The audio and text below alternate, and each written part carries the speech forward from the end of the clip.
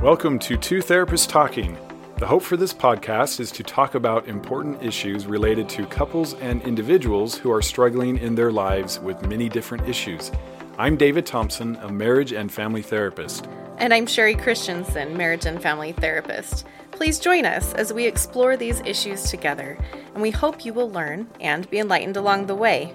Come find us at twotherapisttalking.com. If you like what you're hearing, please get on and rate us and subscribe to the podcast. Hi, and welcome back to Two Therapists Talking. I'm David. And I'm Sherie. We are following up with our second episode now about victimhood. Yeah. And the idea here is so that we can come out of it through an awareness of it, not only for ourselves possibly, but for others. But really mostly, I think when we approach this, the idea is for yourself. Right. And just to learn about characteristics that may be present in your life that you're, not that you're in denial of necessarily, but just not thinking much about, and how that really impacts our mood and how we feel. Yeah. And especially hope and faith in the future. Yeah. And I think it's really important too to recognize, as with most things that we talk about, this is on a scale. Yeah. Right? You can have someone that is super far down the scale and that is non-functional in every area of their life because they're seeing themselves as a victim in every aspect. And then on the other end, right, you can, right next to not being a victim at all in any area of your life, you know, you might have a few tendencies toward this in one area. Right. Or, you know, as you go through that scale, you know, you might have more or less, and in different areas of your life, you might be doing really well. In other areas, you might really be struggling with this concept. And so I just always love the opportunity to shine a light on some of these things and look and consider, you know, in our own lives, okay, where are we at and what can we do? Right, what can we do because we want to have a better quality of life? Right. And everybody, again, you know, it is a scale, but also everybody at times goes in and out. It's much like depression or anxiety. We all feel depression and anxiety at certain times. Sometimes we get stuck in it a little bit longer, but it's certainly in terms of what we do with sexual addiction and betrayal trauma, victimhood on either side can show up and often does. Yeah. And so I thought it would be really helpful if we spent some time on it. Yeah. So if you haven't heard this episode right before this one, please do, because we set it up a lot really better. Important. It's a really important precursor to what we're going to talk about today. And the different things that you will notice if you might be falling into victimhood. But It's really important, again, to just recognize that this can be a hard space, and it's hard to, yes, you've been every one of us has been victimized in different ways at different times, right? Right. And the idea is we don't want to get stuck being a victim, because it's giving away our power. Yeah. And can lead to all kinds of problems, depression and anxiety and inability to move forward. And that's why in the previous episode we wanted to tread lightly, because you are a victim legitimately. We just don't want you to get stuck in victimhood. Yes. And that's the difference. And so we're not trying to minimize some really hard experiences or what's happened to you. Exactly. We want to empower you to go beyond that, which, you know, the good news here is most of the time we're victims. It's the result of someone else's choices. It's out of our control. Sometimes it's us, often it's not. But this victimhood concept coming out of victimhood is completely within your control. Yes. And so that is the goal. Yeah. And you might have heard victimhood, or you might have heard victim stance, victim mentality, victim syndrome, victim complex. A lot of these terms get bandied about. I mean, none of them are. Yes. Yeah. Learned helplessness. Yes. None of them are in the DSM in terms of a diagnosed condition, and so that's, I think, where you get all of these different variations, people's own take on them. But it's kind of a popular thing now to say you're being a victim. I think Yes. it's becoming more, I mean, a lot of things now are popular, huh? We just finished It's our true. whole series on narcissism, so Super popular, yes. don't be a victim. That's something that I probably even heard my kids using that. I have to Right. chuckle. Like, where'd you hear that? Yeah, and I don't love it when we throw that out at other people. Yeah. Right? Because really that's only something that we need to take the opportunity to look inside ourselves. And if we're throwing it out, and I think that's why this can have this like fear-based stigma around Right. it, or like definitely. people go It's into not a good thing to be traumatic accused of it. spaces. Yeah, people go into traumatic spaces around it because they're like, oh, but something has happened to me, and now somebody's telling me, well, just Yeah. stop being a victim. Like, Or a martyr. yes, or a martyr. Like, Yeah. it puts people in a very defensive and protective space because there are things that need to be defended and protected. We shouldn't be just kind of throwing that around. But Yeah. at the same time, it's also critical for each of us to examine, where am I at in all of these different areas of my life? Am I falling into this mentality? Because especially if you've gone through something hard for a really long time, or you just get knocked down over and over and over and over again, right? Even if you're a super optimistic person, you can get to the point where you just start feeling helpless and hopeless. Yep.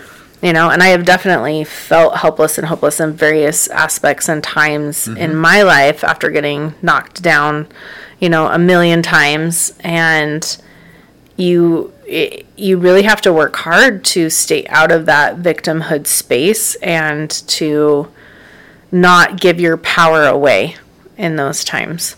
Right.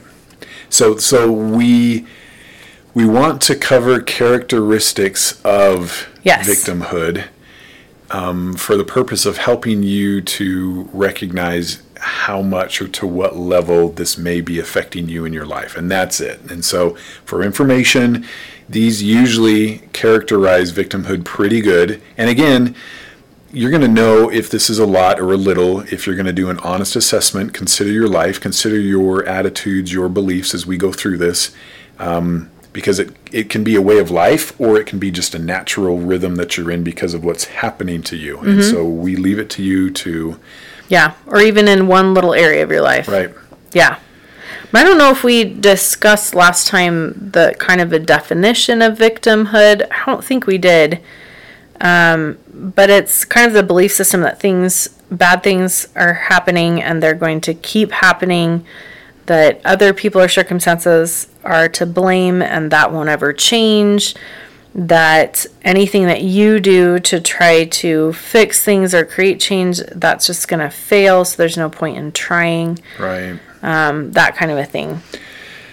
Yeah, which is tough, and we've all been there. And so as we go through some other common characteristics of someone if they're caught in victimhood, there's some common themes. So sometimes what will happen is I'll say we.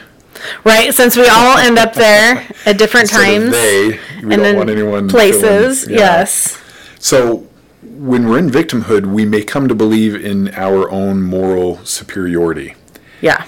And I'll see this a lot where it's almost, a defensive mechanism where I'm right, I know, you can't tell me. And it makes it very difficult to work through things, to consider things, to give ideas or input or feedback. Yeah, you can't really work in a partnership when you have sort of that moral superiority place. And it's all your fault. I'm the one that didn't do anything. Yeah, and this is probably in here, but often in betrayal trauma, I'll see kind of a righteous indignation, which is very similar to a moral superiority, where because you did X, I can show up in this kind of superior, angry, telling you what to do, controlling way, right, which makes sense considering what's happened and how everything you thought has been turned upside down. But it actually comes back to make it harder for you. Yes, because again, anytime that we're controlling someone else, that's not a healthy space. Right? Controlling or manipulating our environment or other people to do what we want them to do so that we can feel okay. that's going to cause some problems. And we don't want to justify why we should be as angry or controlling as we might want to be. So that's going to be a really tough place to be, is, well, you did this, therefore.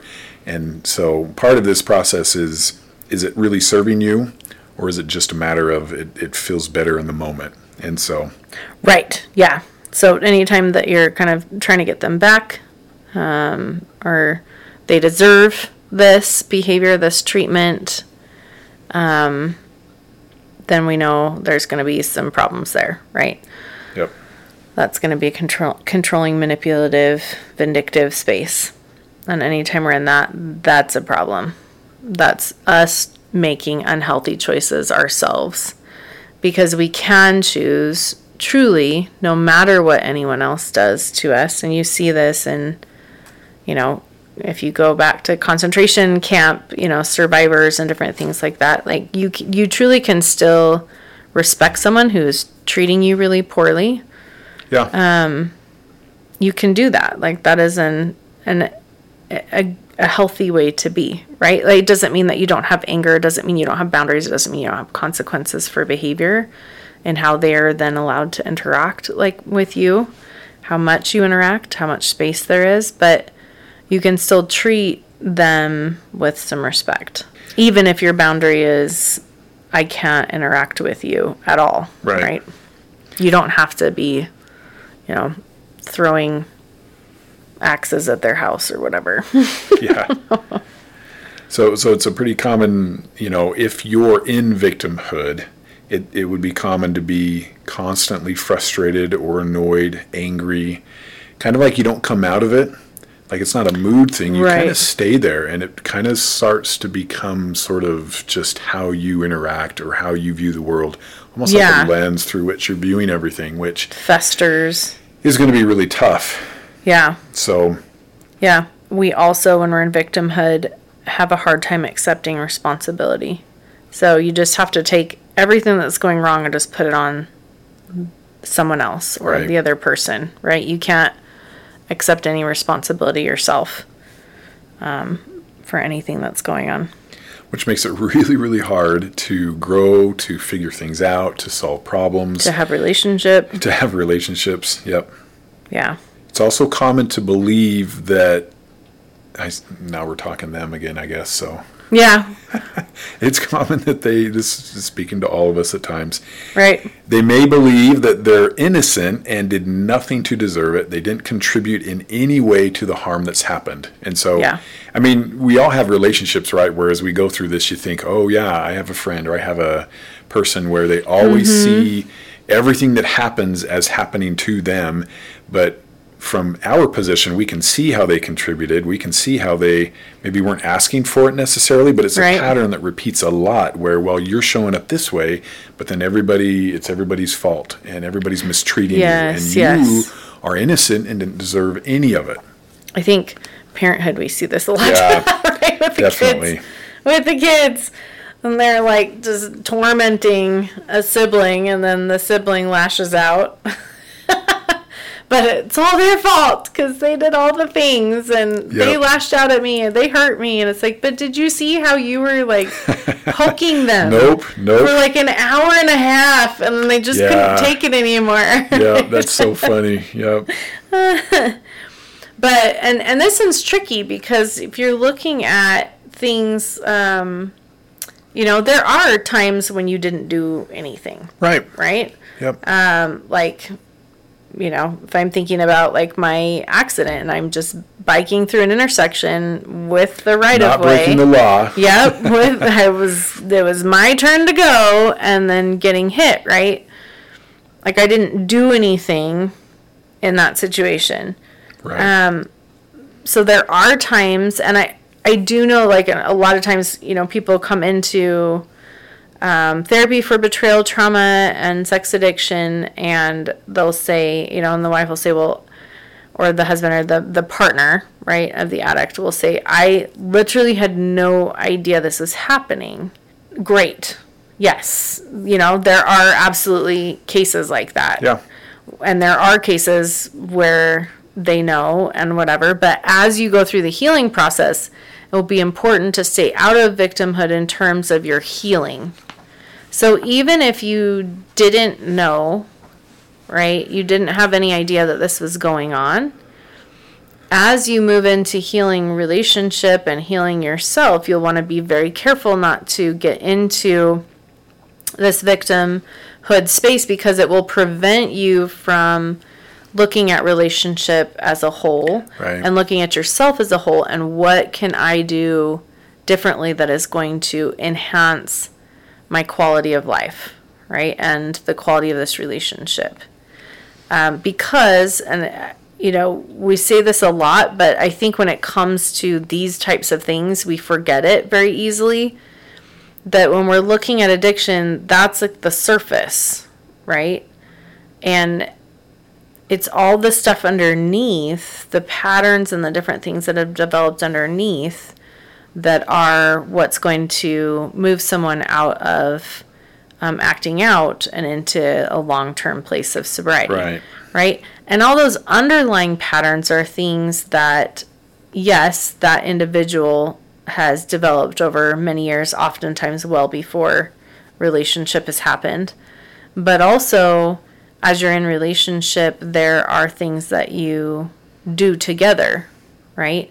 Where maybe you didn't hold boundaries because you thought that the only way to maintain relationship or to love them, I'm doing that in air quotes here, to love them would be to just say, okay, it's fine, it doesn't matter, you'll overcompensate for this poor behavior. Mm-hmm. Right? That is absolutely something that you're contributing to. Right?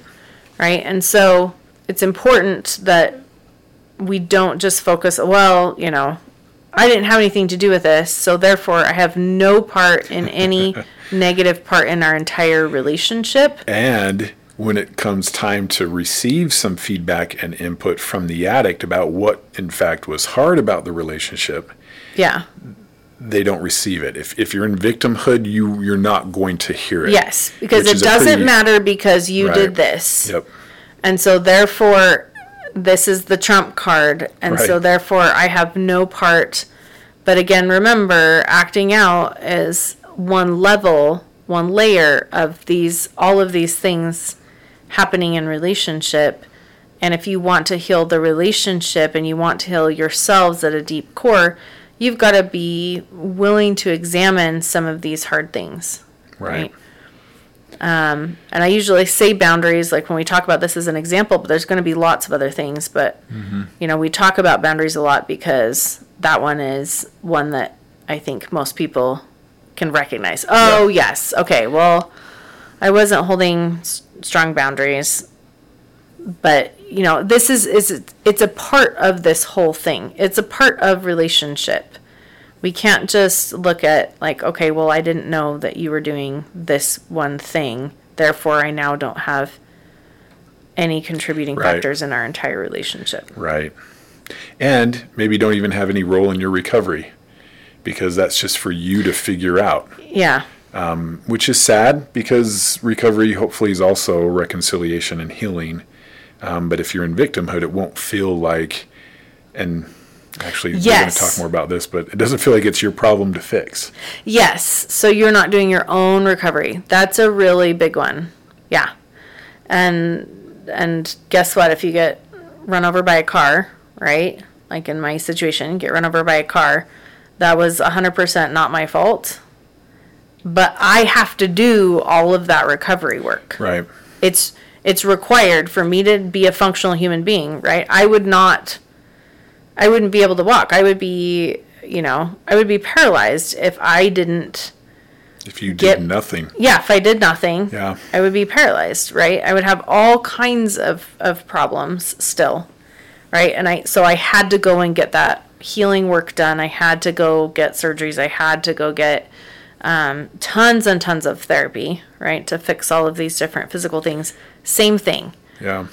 Just because something happened to you does not mean that you have no responsibility to do your own healing work yourself, and also healing work in the relationship.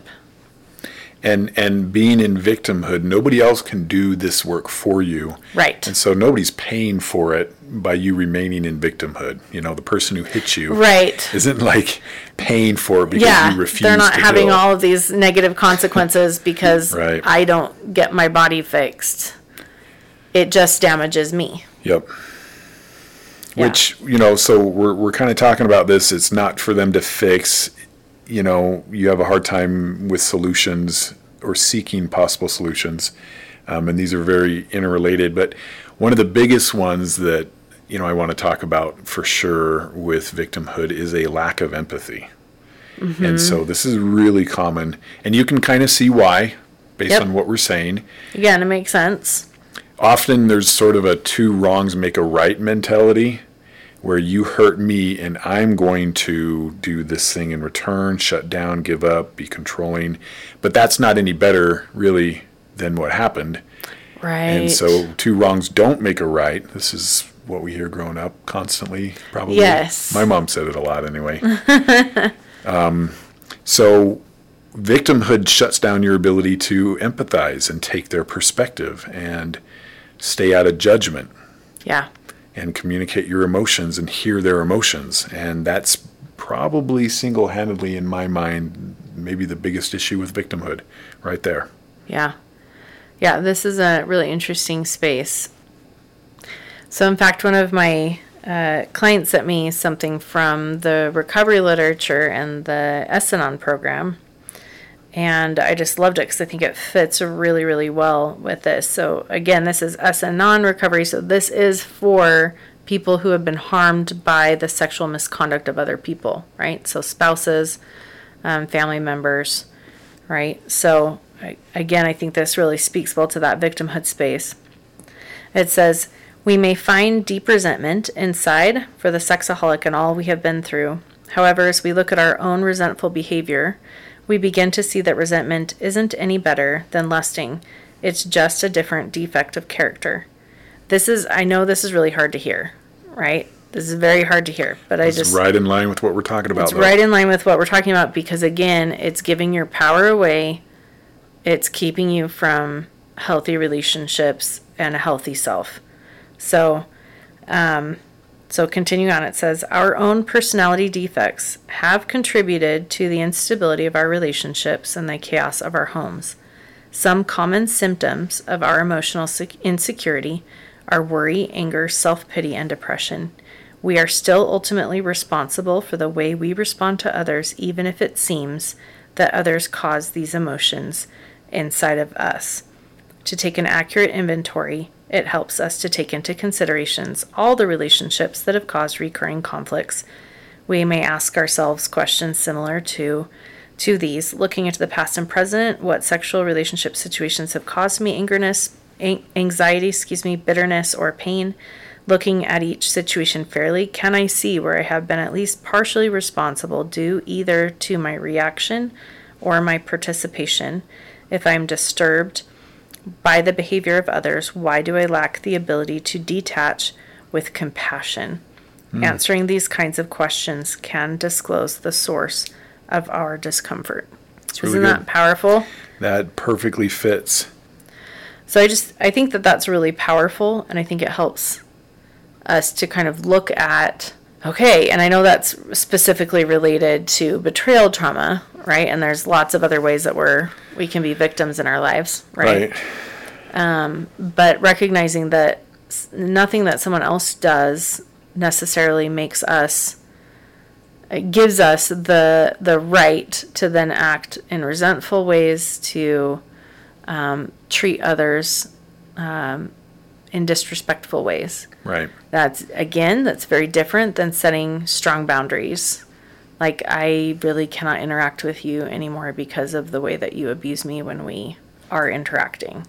Right. So again, I think sometimes we confuse that and think that, oh gosh, if I have to treat someone with respect, that means I have to let them walk on me, means I have to interact in all of these ways that don't feel comfortable or safe to me. No, but it doesn't mean that we're acting out of anger or resentment or vindictiveness or any of those things. We can, as this quote is talking about, detach with compassion.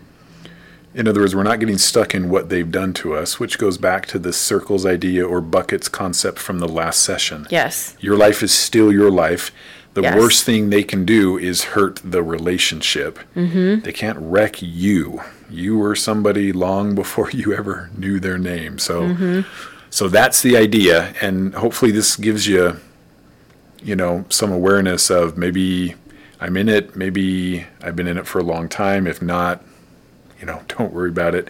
But we all know somebody who is. And so we're going to continue with the costs of being in victimhood, and then next time, yeah. Ultimately, what we do. So join us next time for that.